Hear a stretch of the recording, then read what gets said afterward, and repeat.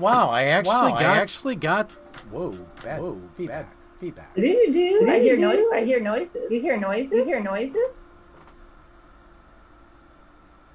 Yes, I do. Okay, good. Then we must be in the right place. Are we in the right place? I don't know. It must be Thursday, and I see a Pillars of Franchising. So you're right. Now that I'm not hearing double myself, because I find that really annoying when I hear double myself. It's Thursday. You go ahead. You want to do it? Thursday, 2 p.m. I must be Fred McMurray, and different version of the music today.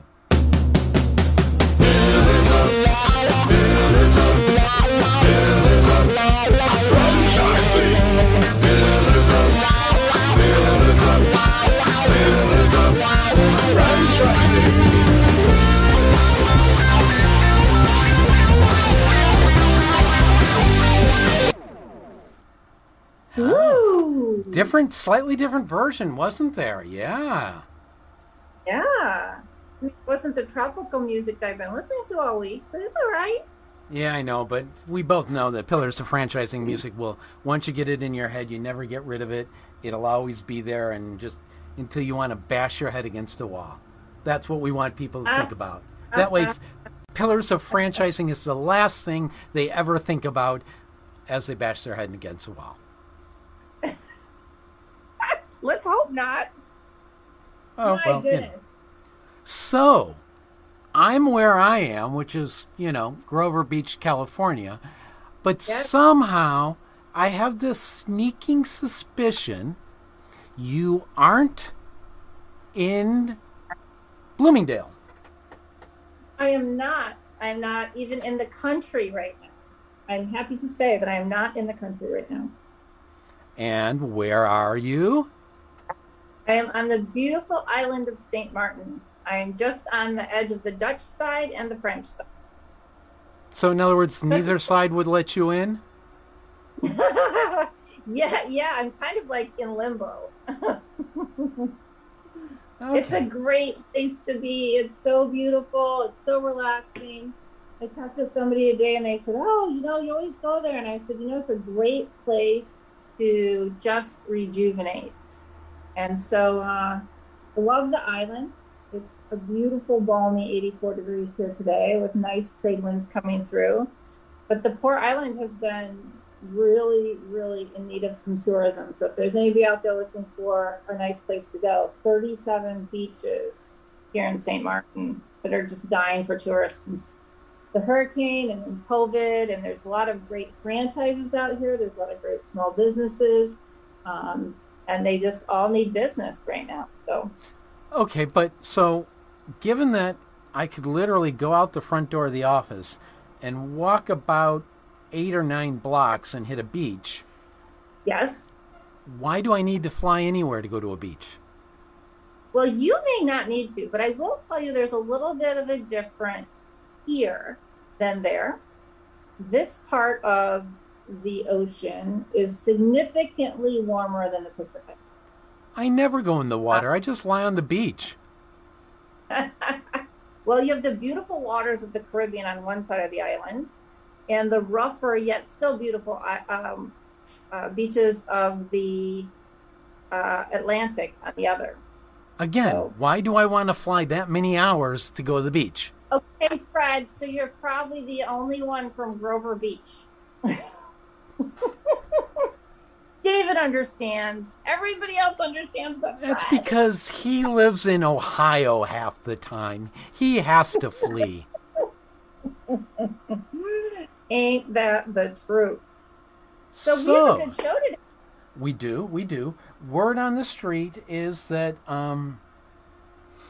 word on the street has been really interesting with respect to past mentees as well as good ideas on connecting startup franchisors with current mentees. Would you like to comment on that, or are you going to keep it under the secret?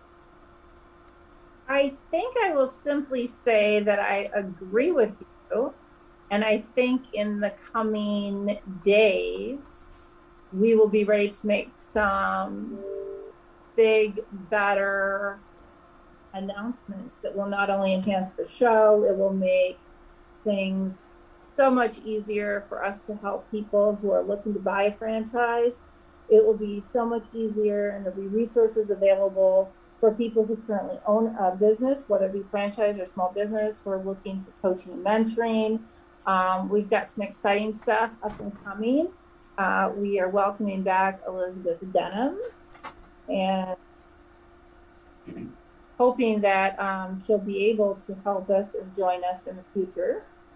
And today we have Austin Titus with us from the, you're screwing me up with that face, Network Lead Exchange. Sorry, Austin.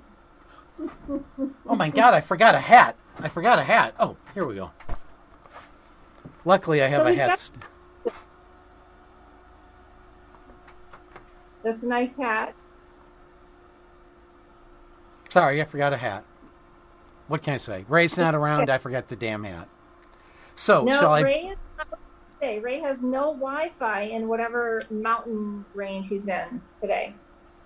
Yeah, I yelled at him for it. I said, next time, make sure Sarah's here to be in your place, because, you know, we need a pillar in here. Otherwise, we're pillars of franchising minus a pillar. Yes. I think we can handle it, though.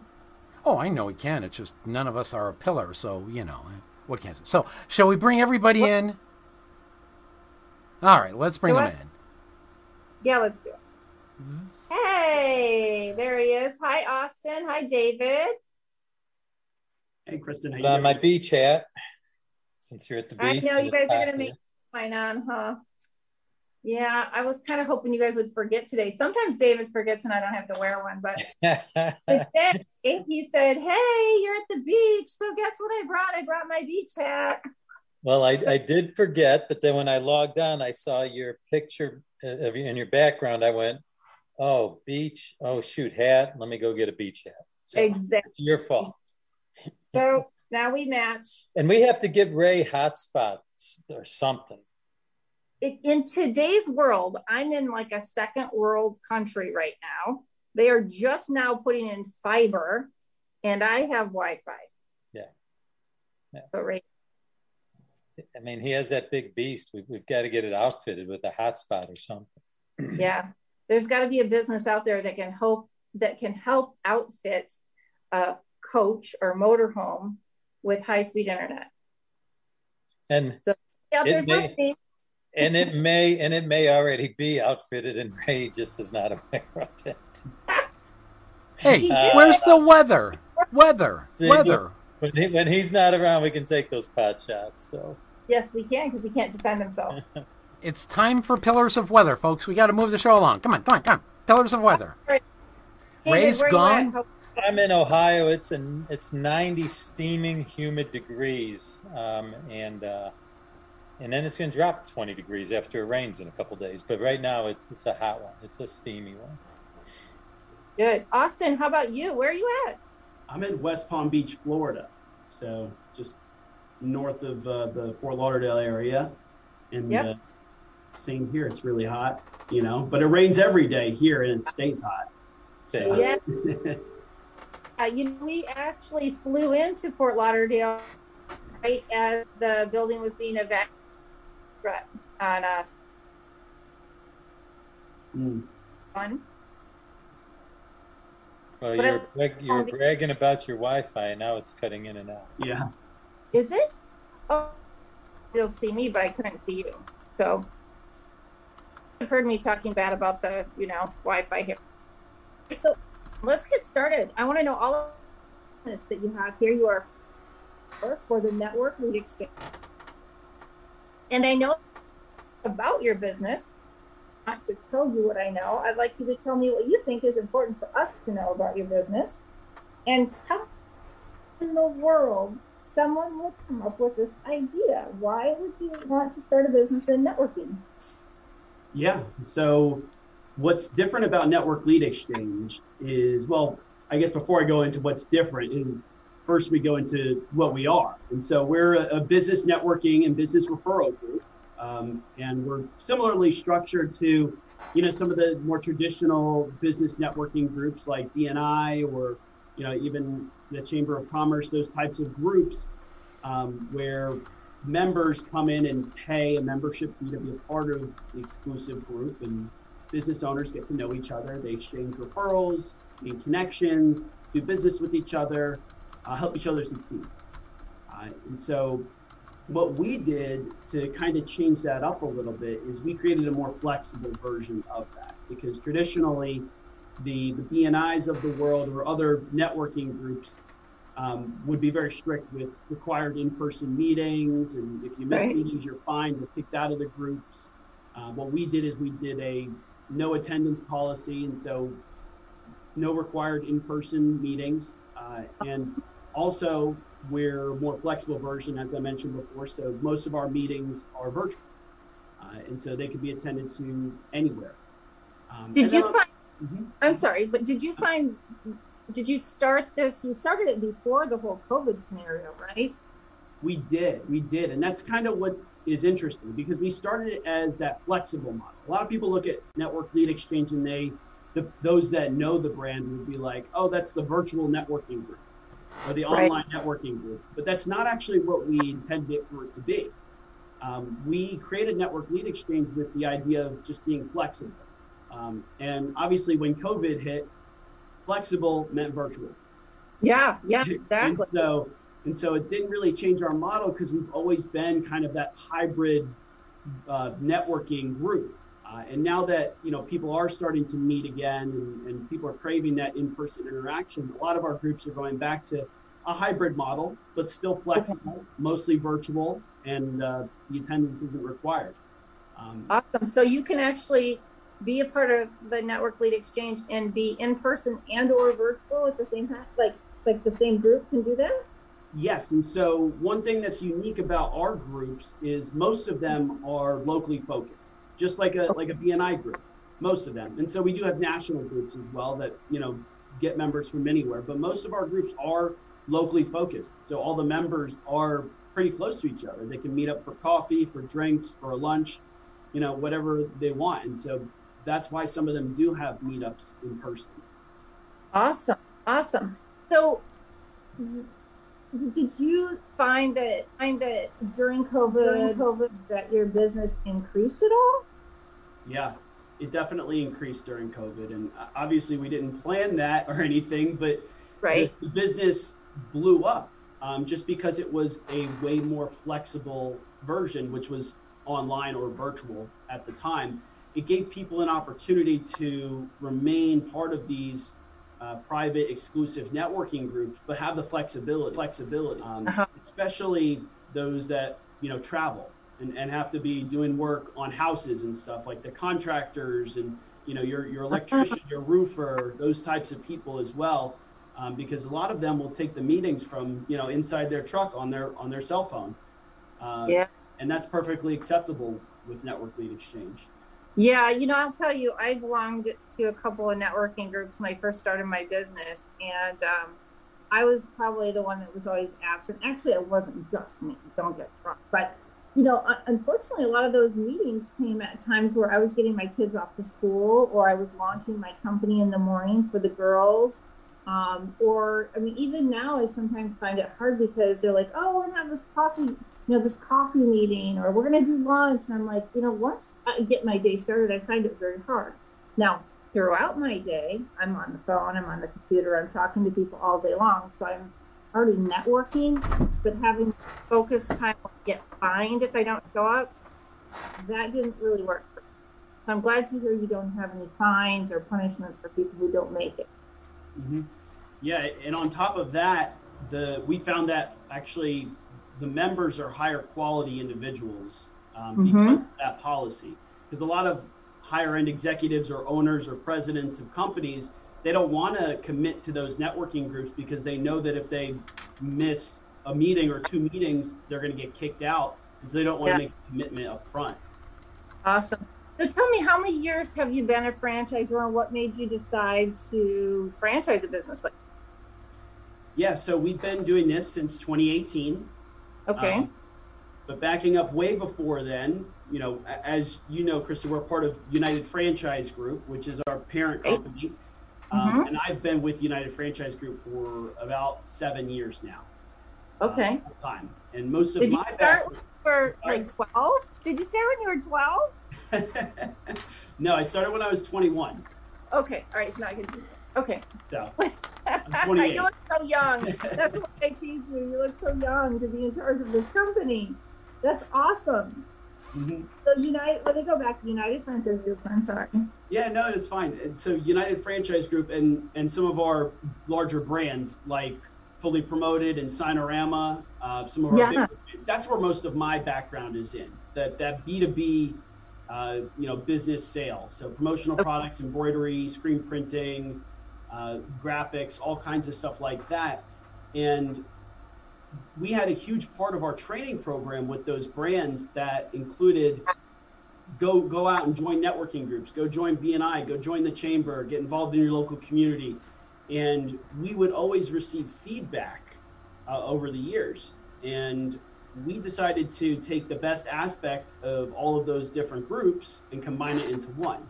And that's where we came up with Network Lead Exchange. And so we started that in 2018. And we've been franchising since just around the beginning of 2019. Wow. And how many franchises do you have today? We have 50 franchises sold.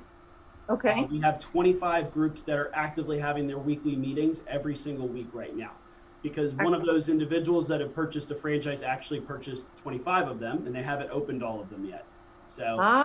Okay. Well, I happen to be working with someone who's in the process of buying one of yours. Which I think so we won't get too far into that, but and I know she's really excited, and I think the thing I wanted to make sure I pointed out about your business model is that right now, while we see the corporate exodus, so to speak, happening, there are so many people out there who, for their positions, for their jobs, for their careers, they have to do a lot of networking. And this individual said, I said, well, what makes you look at this business? What makes you interested in it? And she said, the thing is, I realized that my job, my career requires me to do all this networking. And so if I'm going to do it, I might as well get paid for it. And so tell me what you think about, for me, that made a ton of sense. And the job she does, this becomes a supplemental income for people, right? Yeah, absolutely. And openly, every single one of my franchise owners for Network Lead Exchange owns another business. Every one of them. And so This was intended to be a supplemental business on top of something else.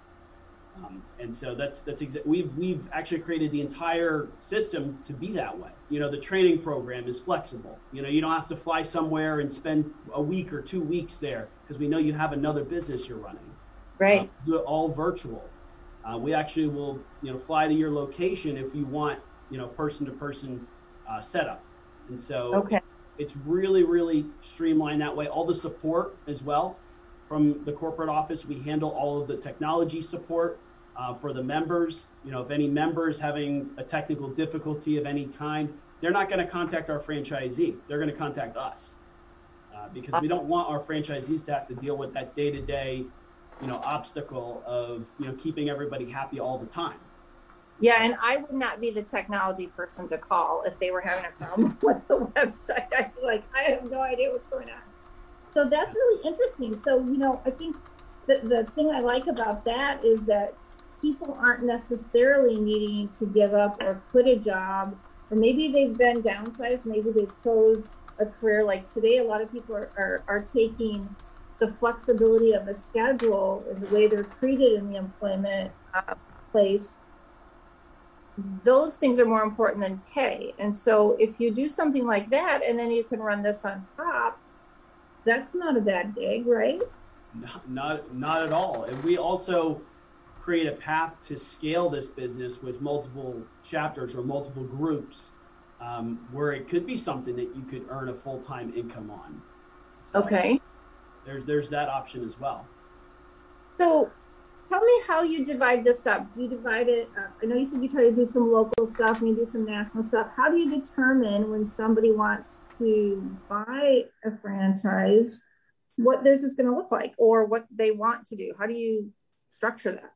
So this is a big part of our training program and onboarding. And we tell them, openly, you get to be a little selfish with this. And so we take it on a case-by-case consultative approach, depending on what their other business is. And so we consult with them and figure out, who are the top 5 professions that you see yourself doing business with? And so maybe we need to target those 5 first. And then from there, we have a ton of different data that shows, the top 25, top 50 most likely professions to, join business networking groups. And we have groups that go into more of a niche thing. We have, women's groups, women in business groups. We have, groups that are, Hispanic, or we have groups that are military background. We have a group in Miami that's 100% attorneys. And so groups go into certain niches sometimes. We don't make them do anything. Right. We just kind of lean into whatever they're good at. And then, I'm sorry, because I just want to piggyback on that, because that's the question that's been rolling around my head since we started is how does it get differentiated between what's a local franchisee and what's national? And is there maybe both? Is there an element where it could be both, where we start out locally, but somebody across the country heard about us and they joined since we're doing everything virtually? Yeah, that absolutely could happen. And there's no differentiator. When somebody buys a franchise territory, essentially what I tell them is all they're doing is purchasing or stopping me from putting another franchise in that certain area. They're not restricted for any type of marketing or anything like that. So they can get members anywhere. So we do have groups that are kind of half local and half national, all over the place. But usually they kind of lean into a specific niche and go into it. Because, if you're going for a local group, if everybody's local, that's going to give you more benefits. For example, if the people that I were talking about before, your electrician and your roofer, and those people aren't going to benefit from a lot of those other national type businesses. Right. But there's definitely a place for it. So what do you, I know you said you've got somebody who's kind of already planned on doing 25, but with the size and age of your franchise right now, do you envision there to be an ideal size in terms of territory? Yeah, so the territory that we put together for franchisees is 3,000 businesses. And it's really more than 3,000 businesses because we take a lot of criteria. We make it have, X amount of years old with, a couple of employees and that type of stuff. So it's really much more than 3,000 businesses. And in that territory, they can put multiple chapters. So the franchisees own the territory, and then they can actually build multiple chapters within their territory. All they can do is, what they can do as well is appoint a president, which many of our groups are doing when they want to scale and build multiple chapters. They're not actually running all these groups themselves. They might do that in the beginning, but they'll start to appoint a chapter president to facilitate the group for them. And that way they're not doing, 13 different networking meetings a week, right? That's why no, that'd be a little crazy. I mean, we have some people that do a few, but doing that many is a lot. And the president position is very simple. It's a volunteer position. People are willing to do it because they want to be that person. There's a lot of benefits to being the person that's front of sight, front of mind, and the leader of the group. Those people always get the most referrals. And so people want to volunteer to do that. So can you tell me, just kind of, I know that it's a little tricky, but how do franchise owners with Network Lead Exchange make money? Yeah, that was my question. Very good. So there's the indirect revenue stream of your business. And so every single one of the individuals that have purchased a Network Lead Exchange franchise, they have their business in mind as well. They use Network Lead Exchange as a marketing tool to grow their business. And so that's the indirect revenue stream that everybody is really most interested in. Number 2 is membership fees. And so our annual membership fees cost $699 per year per member. And the franchisee keeps 75% of that. And we take a 25% royalty. Okay. Well, now, and on the surface, right, when you say 25% royalty, I go, what? Wow. Yeah. So tell me why I shouldn't be nervous about that. Because this business has virtually no carrying costs. And so you don't have any employees, you don't have any other expenses to cover except for our technology fee that we have. But the technology fee scales with your number of members. Okay. So it directly correlates there. And so with this business, you don't have equipment, you don't have any employees. Like I said, even that president role is a volunteer position. Usually we give them a discounted membership fee, but that's a volunteer position. You're not paying for an employee at all. And so most of that 75% is profit. And so this ends up being a more profitable business than a retail franchise that has a 6 to 8% royalty. Right. And you don't for this, right? I mean, this can be in your back, be located in your back office, wherever, right? You don't space for this. So there's you don't need a space at all. You know, usually people run it out of their other business, whether they have a space for their other business or an office for their other business or run their business from home. There's nothing. We don't require anything, that's for sure. So the obvious answer to this question is networking, but how do they acquire members to join the Network Lead Exchange? So we do national marketing here corporately. We host a lot of national networking calls where we get interest from all over the country. We host regional networking events too that are more in person. That's a great way for us to recruit members. And openly, a lot of our franchisees already have a handful of connections going into this. So are franchisees required to pay into that fund that you're doing nationally? Do you have are they required to spend a certain amount to advertise to get some leads? Yeah, and it's just 1% of the fee. 1% of their membership fee, 1% of their revenues. Right. Okay. Excellent. Well, I'd like to go ahead. Fred has pinged me that we have to pay the bills, which is what we have to do around here.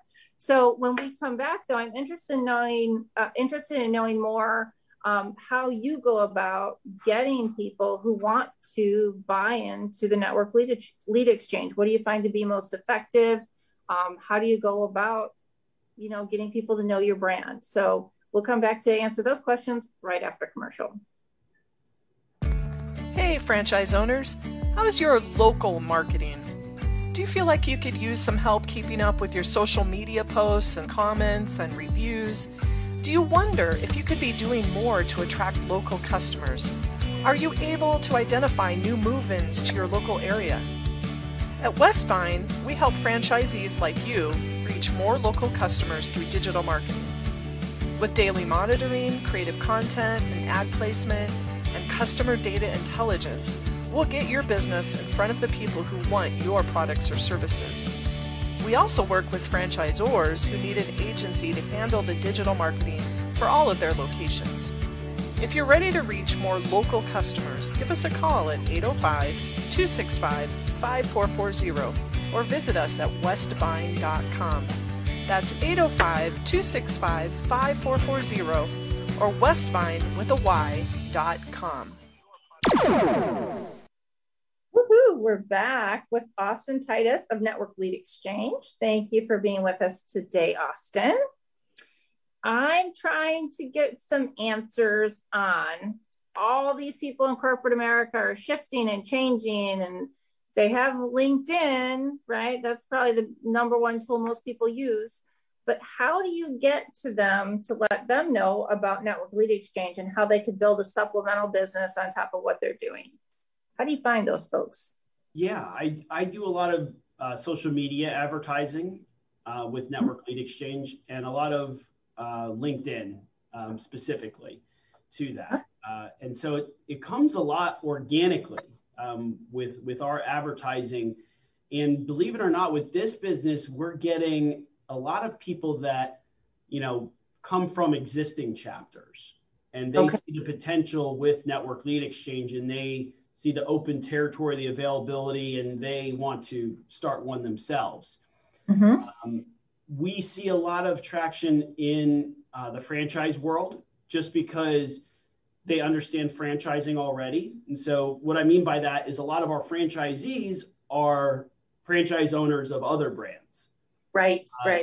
And so, because it's an easy add-on to an existing business and it's a franchise. So those individuals are probably networking already, or they're probably, being preached to by their franchisor to join networking groups and, get involved in the community, and they understand franchising. So that's a huge part there, the organic piece, and a lot of social media advertising.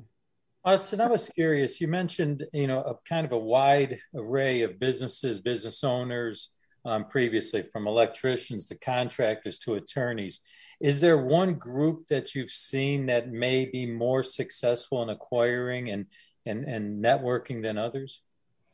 Yeah, I would say the most successful group that I've seen is the B2B business owners. More specifically, like your B2B retail business owners, actually. The ones that have locations. And so, I keep using our own brands, but for example, like a Signorama or a Fully Promoted, those types of businesses. I have other companies that are not affiliated with us that own Network Lead Exchange franchises, like Speed Pro and Minuteman Press. And so there's plenty of them out there that are interested in Network Lead Exchange. But yeah, that's a really good niche, but it really breaks down to three different groups. There's your B2B retail and business services group, which is the group that I just mentioned. You've got your freelance professionals over here, which would be like your accountant, your attorney, that type of stuff, your real estate agent. And then in the middle, you've got your contractors, like I mentioned, your electrician, your roofer. Usually groups go into one of those directions. They usually don't have, a perfectly balanced amount of everybody in the group. They usually lean into one of those buckets and just grow that way, just because those people mostly know each other.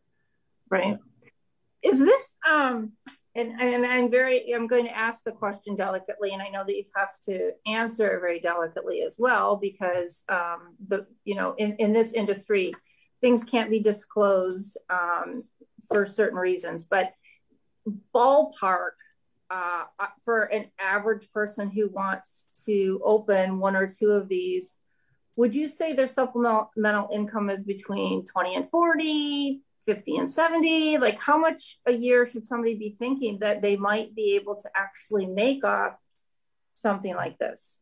Ballpark. Yeah, and it's in the lower bucket of what you just mentioned, because you can actually do the math. This is a very unique business. It's not like a retail business where you have to calculate your expenses, your payroll, your rent, and all of that stuff. This you can calculate the membership fee times how many members you have in the group, and you can kind of put together a business plan and a business goal for yourself. Right. And so depending on how many members you want to have. So, and that's a great question. We're going to just keep tiptoeing around this whole thing. What is that? Minds want to know. What is an average? I mean, what is an average sized group? And so our groups are anywhere from I call the smaller groups like the 10 to 15 members. Then you've got the medium groups that are like 20 to 25 members, and you've got the larger groups that are 30 to 40. But usually before they get to be a large size group, they want to start another chapter, because that's the point where they start to get multiple or duplicate inquiries for the same profession. Because you start to dilute yourself, right? I mean, that's exactly. Yeah, that makes sense. So in each subsequent location, they're paying an additional franchise fee? So only if they want to expand their franchise territory. They can actually start another franchise or another chapter or group within their franchise territory, just for an additional, setup fee, and that's $1,000. It's just if they want to acquire another territory, then that's an additional fee. Yes. And as far as the 3,000 businesses, that means that territory, if you're more rural, that could be a very large area. Mm-hmm. And as opposed to Chicago or New York, where it might be one city block, right? Mm-hmm. So it could be very different. Okay. Do you make accommodations? Because David, I think that's a really good point. If if I were to do something in Chicago, right, one city block might really be all that I can get, right, for that one fee, versus, David's out in, Timbuktu, Ohio, right? and so he can get a lot more, the thing is, you understand, right, the penetration of the market, you have, 16 businesses and 3,500 miles, and I've got, 16 businesses and, 200 yards. So how do you work with your franchisees on if they're in an urban setting versus suburban? Yeah, absolutely. It's a 3,000 business count minimum. And so, when it's all said and done, a lot of the times our territories end up being 5,000 business counts or so, just because of the scenario you just mentioned. We want to give them at least a sizable, physical territory to work with. So, okay. Well, I'm hearing something in the background. I don't know what it is. I think Fred's playing sound. Maybe he's playing video games. Maybe that's what. So Austin, I think this is a very interesting business model that you have. So tell people out there, because a lot of them are probably thinking, I could actually do this, but what does it take? So what do you have to have liquid? What do you have to have in terms of capital? How long should it take to break even? I know that's kind of silly based on, the business model, but can you tell us about that a little bit? Yeah. So, liquid capital, we don't have any other expenses besides, the franchise fee with this business. And so we only require that they have $10,000 in liquid capital. And then on top of that, the ramp up to break even to this, we've seen it in as fast as a month, because, if you do the math with the $10,000 franchise fee, it takes about 18 members to cover that whole franchise fee. Okay. So when we run into somebody who has a lot of existing connections already, that is very easy to achieve very quickly. Okay. But, sometimes it takes a couple of months because maybe someone's not as well connected. But for the majority of the time, it's very, very quick and as fast as the franchisee wants to. Okay, interesting. And so what is the best way? I mean, David, before I find out all his contact stuff, do you have any other thoughts or questions on this? No, I think that's, that was the final piece that I was going to ask was really curious on the startup costs. I get the fee, but to probably have some advertising costs you're going to throw into the thing and try to acquire, unless you're well connected to begin with, but still very low entry fee to get going and try to recoup the investment quickly. Yeah. I know the gal that I'm talking to, who Austin is also talking to you, she and I, she's asking for some advice on it. And, we kind of talked through the differences between going with the people that she knows in her particular field. And then, she could probably do a women's group. And then, you just brought up something like a trades group, which is really interesting. There really are, when you think about networking, it's like a spider web, right? And there's so many different groups that you could connect. And it's just getting people to realize that they need a group like this to help their businesses. And I think it's important for people who have a business to realize that not only can you be at break even very quickly, right? But you're doing this anyway. A lot of us are doing the networking anyway. So for a little bit of money out, it quickly comes back. And here now you've built more networks. So I find it very interesting. Tell us, because we've got a lot of people out there who are writing notes down as they listen, what's the best way for people to get in touch with you? So best way for people to get in touch with me, you can actually email me. I'll should I leave my email in the comments maybe? Or if people are listening to a recorded, you can go email me at Austin Titus, AustinTitus at ufgcorp.com. That's UFG as in United Franchise Group and corp as in corporation.com. Or you can visit our website, networkleadexchange.com, and go on there. Our information on there as well. You can always reach out to us there and get a hold of me that way. That's awesome. Well, I really wish you luck in your growth projections. And it sounds like you've got people out there chomping at the bit who are ready to go. I know the gal I'm talking to is, and as I said, she's ready for her first one. She's got ideas for the next couple. So I think that's really exciting. And she's a really smart, energetic, driven woman. So I know that she'll do well for you. We will have all of your contact information that you've provided to us on our website, along with social media links. So if somebody's interested in checking out the Network Lead Exchange, it can all be found at the Pillars of Franchising website. Excuse me. And I'd like to thank you for being on the show today. We look forward to catching up with you again in the future and see how your growth plans have worked out. Absolutely. Thanks for having me. Great stuff. Good stuff. Thank you, everybody. And all right, now, we have commercial. Yeah, I know. Play the commercial. Yeah, let me alone. The Franchise Woman is a bi-monthly digital magazine that empowers women as they navigate the franchising industry by providing relevant news, tools, advice, and inspiration. We are a resource for women who are seeking to own their own businesses, improve their existing businesses, find creative solutions, and take advantage of franchise opportunities. We feature women in the business who best exemplify our ideals and have something to teach our readers. In addition to our exclusive articles relating to the female entrepreneur, we also feature brands that are geared for women. Women have become the fastest growing sector in business ownership and have become a powerful, influenceable force fueling the economy. The Franchise Woman will give you the news that is relevant to you to help you navigate the path of successful franchise ownership. By women, for women, and about women. We are the Franchise Woman. Join us today at www.thefranchisewoman.com. And you and David are back. Yes, David.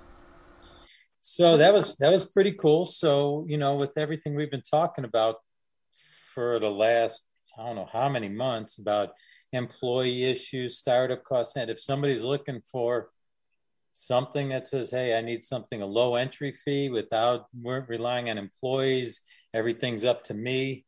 It sounds like a pretty good solution for an awful lot of people that are in that mindset, for sure. Yeah. That you can have, so let's say we wanted to have, I really like the low end. Nice. If you indeed are already connected, helps you get to break even much more quickly and start. Mm-hmm. And then if you multiple chapters for $1,000, what a great way to then empower someone to be the president of that chapter. And again, it just is supplemental income. So I think that's really awesome. It seems pretty easy to scale. Absolutely. Very interesting. I enjoyed it. I enjoyed learning about it. And their number one thing that he started off with is the exact reason why I've never joined a BNI or a business group or any of those things, because the way my schedule is, there's no way I could absolutely commit to 7:00 every morning to every Tuesday. I mean, or whatever the case was. And I went, I love the idea. I was always asked, and I went, I can't, it's too stringent for me. Too stringent. Yeah.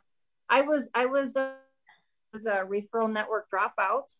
I kind of fired myself because I could never be there. And then when I was there, they were like, oh, you made it this time. And I'm like, okay, I don't need that pressure. There you go. That's right. That's you right. know, I have 3 kids under 8. Yeah.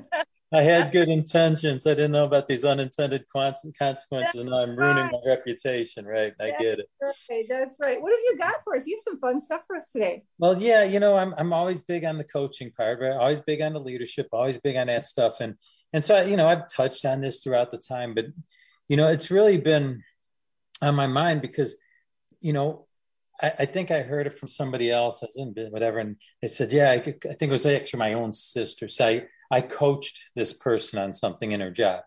And then she went on and told me how she did that. And I realized that isn't coaching at all. Right.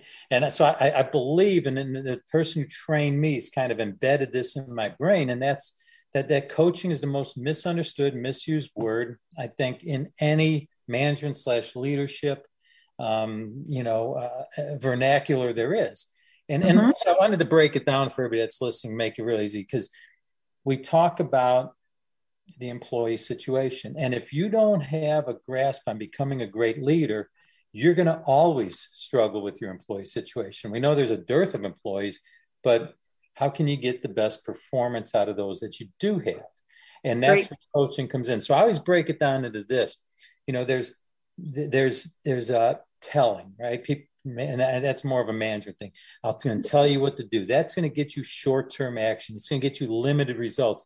That's really manipulation. People who are always telling their employees what to do, telling others what to do. Here's what I'm telling you. And that was the other word my sister happened to use, was I told them what to do. Really?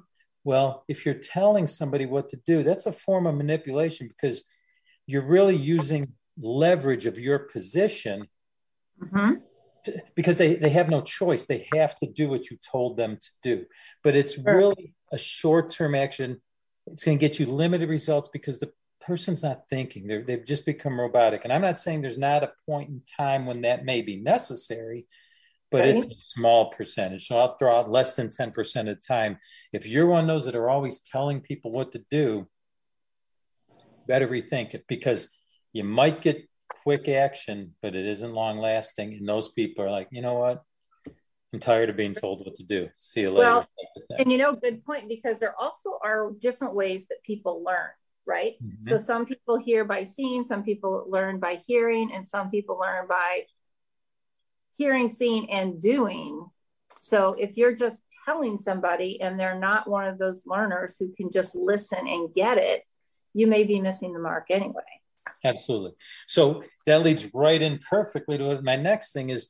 The next thing that I think is a huge mistake is it really should be a small percentage. But again, we go back to this misunderstanding of the word coaching, and it gets lumped in with training and mentoring and this and that. Well, let me explain that. Training is just the sharing of information, right? You're teaching somebody. That's training. You're sharing the information. Okay. When you focus on teaching as your leadership style, you're really communicating what you know, right? And it's the same thing with mentoring. Mentoring is sharing your experience. Again, not coaching. A lot of people use those interchangeably, coaching and mentoring. And I'm going to explain difference here in a second. But mentoring, training, teaching, those all fall under, here's what I know, I'm going to impart on you my wisdom, right? And my experiences and those types of things. However, coaching is completely different, because it engages the person that you're coaching, right? And basically it's asking questions and listening.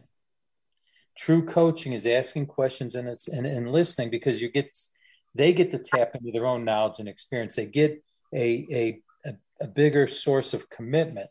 And this is extensive training that I used to do with my managers, because a lot of people have a difficult time making that leap, from teaching to coaching, because we feel good about ourselves. We're sharing our experience. We're sharing our knowledge. Right. Nobody got on, when I was learning how to ride a bike, nobody got onto the bike and showed me how to do it. They kind of put me on, started with some training wheels and said, go for it. And then when I ran into a tree, they said, okay, what are you going to do to avoid the tree next? We forgot to tell you how to steer. Right. So, and teaching feels good, right? We feel good that we helped somebody. Right. But to get true performance out of somebody and long lasting results, you have to master the art of coaching. And to master the art of coaching is again, it goes back to, future performance. And it goes back to, the ability to influence others, because that's what leadership is, right? Everything rises and falls on leadership, and leadership is influence, nothing more, nothing less. So the greatest way to influence somebody is through coaching. So basically it's the difference between, what what you know and what they know, right? And it's Right. up to a coach. A great coach is going to get out of their coachee, their best performance and a committed performance. So, for most coaches, and I know you do this, and a lot of people coach very well, we look at the potential of a person as opposed to their current or past performance. So Sure. when you can extract the person's potential, you've succeeded as a coach. And again, this is athletics, this is everything. As you know, I think we mentioned before, I coached college baseball for 10 years. And now I also help mentor other coaches who have kind of coached under me and with me.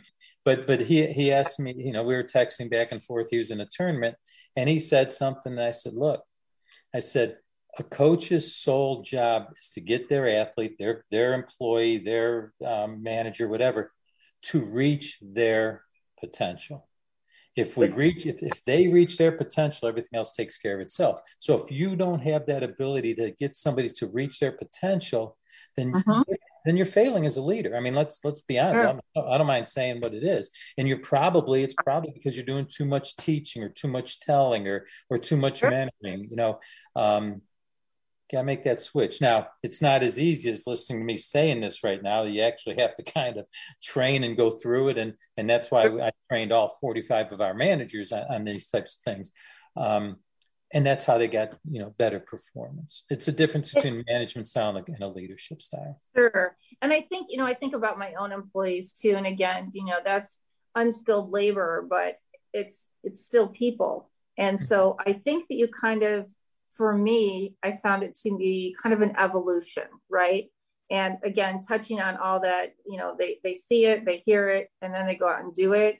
And you're kind of taking those steps with them, right? So you're telling them, and then you're showing them, and then you're saying, okay, let's go do it. And you show me what you can do. And you tell me, so what else do you think? And start having them think on their own about, I really like the way we did this, but I would like to do even more things or different things or whatever the case may be. And so I think for some people, if you're a new manager or you have new employees, in some cases, it's difficult to start out just as a coach because you have to be a teacher, you have to be a leader. And, I think part of being effective is that you have to realize where you are or where your employee is so that you meet them where they're at. To a point. To a point, I agree with that to a point. The only thing now it changes, all learning is done at the subconscious level. So the only way you can get results is you have to change people at their level of behaviors, right? So, so even if you have a brand new employee, it's just a matter of understanding how to reach in that their subconscious mind to cement the learning, right? And that can be as simple as you're going through a little bit of both, right?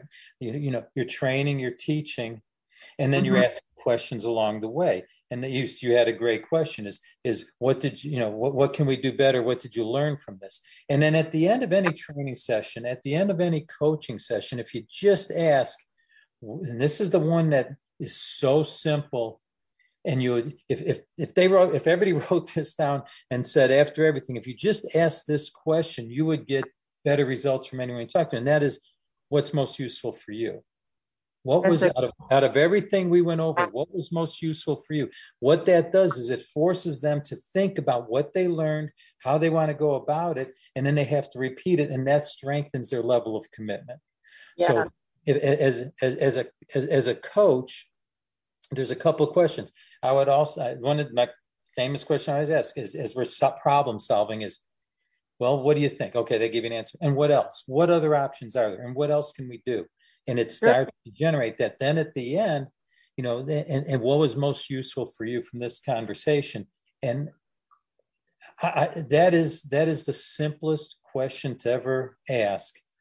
And know that time that you spent with that individual was not wasted, because it's going to force them to tell you what they learned. And if they didn't get what you kind of wanted them to get, you can go back to the process. And if they do, and it was most useful, I really understand the way we're doing this, and this. Perfect, you're good. And Absolutely. it's meant their commitment because they said to you, they went from the subconscious to their conscious, it came out of their mouth. I get it. Right. Awesome. Well, I sure thank you. And we appreciate always all the coaching tips and tricks and of the trade that you share with us. And we'll be looking forward to next week hearing more of the coaching advice that you have for us and our listeners. So Thank you. You're welcome. And Fred, I see another face. Hi, Jerry. Greetings, Kristen. How are you today? I'm good. How are you? I'm doing great. And you know what? I'm always better after listening to my friend David. I know, right? He's very invigorating. I have spent my entire life leading people and coaching and mentoring and those kinds of things. And yet every week I'm enthralled when he starts talking about some of the things that he does. So kudos to David. He's a great asset for our group and really enjoy listening to him. Yeah, I think because he has so much passion for what he talks about, he just exudes it even over Zoom. Yeah, no, it's great. He keeps giving me new things all the time. And I just make notes over here on the side about everything I learned from my friend David. So that's awesome. Well, you know, and Titus, Mr. Titus Austin was great too. And he used a term that I've used for years and years and years. And it's one of my favorite business related terms. And that is connected. Yeah. Connected. And people in general don't give that word enough credence, enough value. Mm-hmm. And I think when you're in the business world in any way, shape, or form, that connected is the number one thing you need to focus on, because tremendous things come from being connected, right? Right. And this is all about networking. And you know me, I'm shy and introverted, so it's tough for me to network with people. But I have spent my life making connections. My family jokes that I could walk into a Walmart somewhere else in the world, and before I check out, I've got a new friend there, and that's pretty realistic. Yes. So that's funny because my kids get embarrassed by that behavior in me. Mom, why do you always have to talk to people? Yeah, interesting, right? I have recruited people stocking shelves, people checking me out at the gas station, and waitresses to be hairstylists before. That's and awesome. My family goes nuts when I do that. So I feel your pain, you know, but talking about the word connected and networking and those kinds of things, I got to tell you a quick story because I want people to understand just how powerful that word and that process is.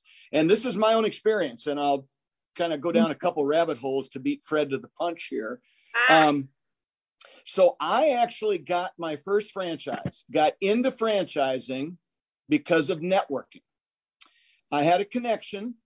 I had, I think I owned parts of about 12 different businesses when I had this connection. And I was actually coaching a business broker to help him put his listings in the best light when he was making presentations on them. So every week he would buy me breakfast and bring a case study, and we'd talk about it. And at some point in time, he said, would you ever consider another business? And I said, you know, I gave him the parameters, and next week he brought Great Clips to me. And, and I said, no, I'm not doing hair. And here we are 17 years later, soon to have 42 locations or something like that. I'm in love with the brand and what it stands for and what it does. And you have great hair. And you have great hair. Thank you. Thank you. I have access to great people and great products. So it makes my hair, which is terrible hair, actually look good. So anyhow, he connected me. And if I wouldn't have that connection with him, and if he wouldn't have brought it up, I wouldn't be where I was at today in lots of things, because now we're in a business that is going to impact 3 generations of my family at a minimum. And it was because of that one tiny connection that most people would have blown off. And it's really fun because it snowballs. So let me tell you how that goes. So then we started growing our organization through organic growth, but also through acquisitions. And every one of my acquisitions was a connection I made and in my networking with other franchisees. And, you know, the message was always, I love you. I want you to stay in the business forever. But if you ever get to the point you want to go out, give me a call. And some of those things went on for 10 years. It cost me a small fortune in mixed drinks, but at this point in time, we've had a lot of acquisitions. And through those connections, I made the connection that allowed me to buy my next franchise model. And through those connections, I was able to find franchisees to buy licenses under that next franchise model. So when you really get serious about networking and creating connections, your entire world changes and it gets way simpler. And I'll even take it to another level. You know, we've made connections that lead to great contractors who build out our businesses because we have a relationship with them before. Welcome to Blog Talk Radio. Really, please hold and you will be able to listen to the show. To learn who they are and what they do and who they work for, and maybe even get some testimonials. And I've gotten employees because of those networking connections, because somebody will say, oh, you own Great Clips. I have a friend or a relative who's a stylist. I'd like to connect you. Great. Let's have a conversation. So it just goes on and on and on. And it all starts with that one tiny little connection. Isn't it amazing? It's kind of like the old shampoo commercial, right? He told two friends and then she told two friends. And that's really, right? I think it's very interesting because I was telling someone today, I was talking with someone from a different show, and I said, it's amazing even what the four of us tend to do for each other. And then you add in Fred with all of his networking connections. And it's like, geez, anybody could ask you for something. You'd be like, you know, if I don't know, let me just find out, because I got a guy, right? And everybody wants to have a guy, especially if you're from where I'm from. I got a guy. So I think it's awesome. And I really do believe that you are spot on with never hesitating to talk to somebody who doesn't look like you, who doesn't work where you work, who doesn't do the same things that you do, who, you know, because those people have so much to offer, and you never want to miss an opportunity for another connection. Well, and, you know, I kind of have an internal library, if you will, of those connections, right? A database. I'm too old to really use spreadsheets very well and things like that. I know a guy, so I let other people do all that tech stuff. Yeah. But this isn't bad. I mean, ignore the gray hair. It's still not bad. So I make those connections for future reference. I make them for the right reasons, because I really love people and I like to know what they do and who they are and who they know, just because I'm interested. But the fact is, if you plug that all in somewhere, at some point in time, there will be some fruit that comes off of that vine, right? Yeah. And everybody loves it, because when you make a connection and later on you're able to use that connection to fill a hole somewhere, then that creates another connection that many times circles back to your original connection, and they get something out of it. And it becomes this really big machine that becomes a very positive influence in everybody's life and business. Yeah, absolutely. That is such great advice, Jerry. And I really enjoy the way you describe different people. And, you know, it just makes me think about this whole network lead exchange and how you can, I'll use the word manipulate in a good way, but to serve certain communities of connections, right? So whether it's, I love the trades connection, like that one is a really cool idea for me. I'd love to be able to have a guy that I could call and say, hey, I need a plumber, I need an electrician, and just have somebody. So I'm so glad that it's worked out so well for you. You and your family are so fortunate to have what you do. And it's all really, I believe, due to your great personality and saying hello to people at Walmart. I'll pass that along to my family, Kristen. Yeah, a little more than that, but nonetheless. So very good. Very good. Anything else you have for us today, my friend? You know, I'm going to keep beating the drum for franchising, because it's a great time to get into franchising or expand your franchise model or do acquisitions or whatever. It's more than just you. You're not alone. You've got lots of support and help. And even as experienced as I am, every day I have need for somebody else to help me or to explain something to me or to point me in the right direction.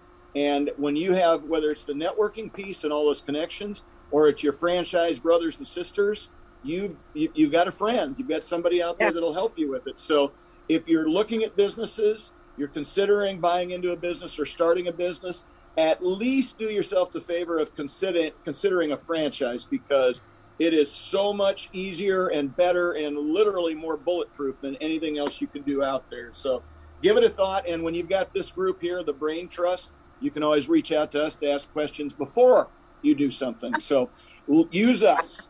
Help us help you. Awesome. Thank you, Jerry. And by that, he means visit pillarsoffranchising.com.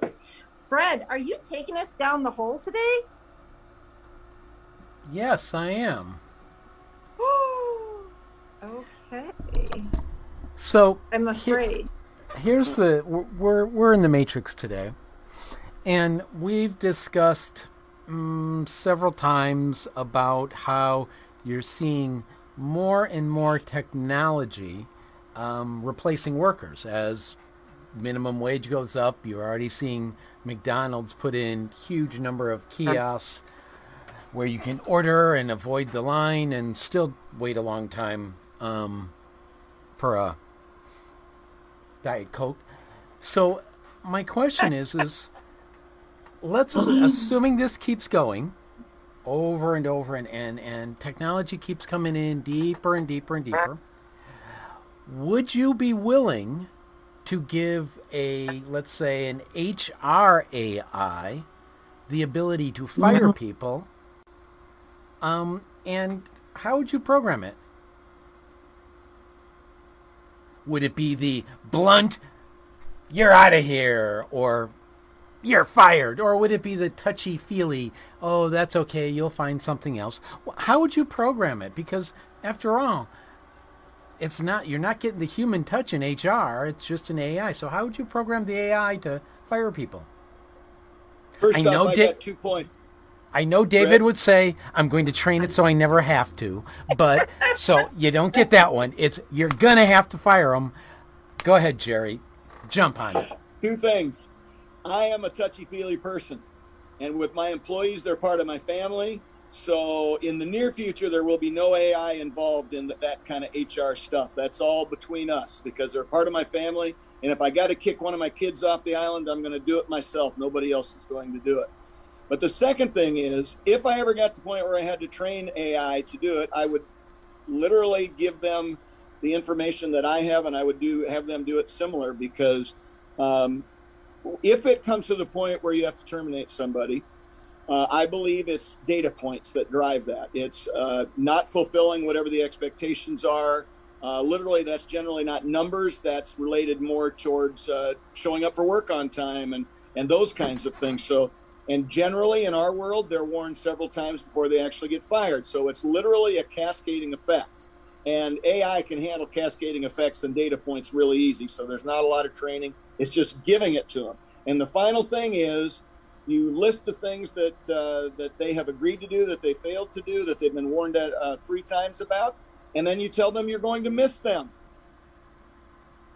And they say, what do you mean? And I go, I'm going to wish you well at your next job. And no, Kristen, tears don't work at that point in time. Tears had to work a long time ago. So there you have it. There's my AI conversation, Fred. Okay, Jerry's starting the program of this. It's real simple. Nobody gets fired. Everybody fires themselves, right? So there isn't a manager or an owner alive that is going to fire somebody who's great for their business and a great employee.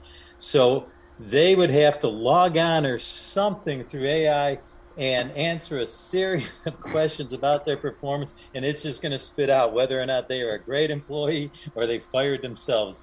I'm adamant about that. I know there's exceptions. There's people out there going, oh, so-and-so got fired and he was a great employee. I get that. Sometimes there's monetary reasons for letting people go. But especially today, if you have a great employee, you are hanging on to them with dear life. You're not firing anybody. So everybody always fires themselves. They can easily have an idea of what is required of them and whether or not they're accomplishing what they're supposed to accomplish. And then they can hit the red button, or they can hit the button, hit enter, and it comes up with a big red X or a green, you're good. So, that's where I'm at with that. I'm just wondering about the avatar that Jerry would use. Would it look like him? Would it try to give digital hugs? David, you're much more. You're out of here. You're toast. I like that. Here's why you're out. You're out. Jerry, I can see like, well, I'm going to give you a digital hug. And so, Kristen, what about you? Well, back in the day before I had as much experience, I'll call it, we'll just go with that word. We used to joke that people were going to be promoted to customers, what was going to happen. So the problem with that is I'm sure that they probably turned into nightmare customers after an event like that. But so I sometimes feel bad because my son takes my phone and he's like, Siri, you're stupid. And she's like, I'm sorry, I didn't mean to make you upset. Or, or, hey, Alexa, and the kids are messing with these AI tools already, right? And they apologize.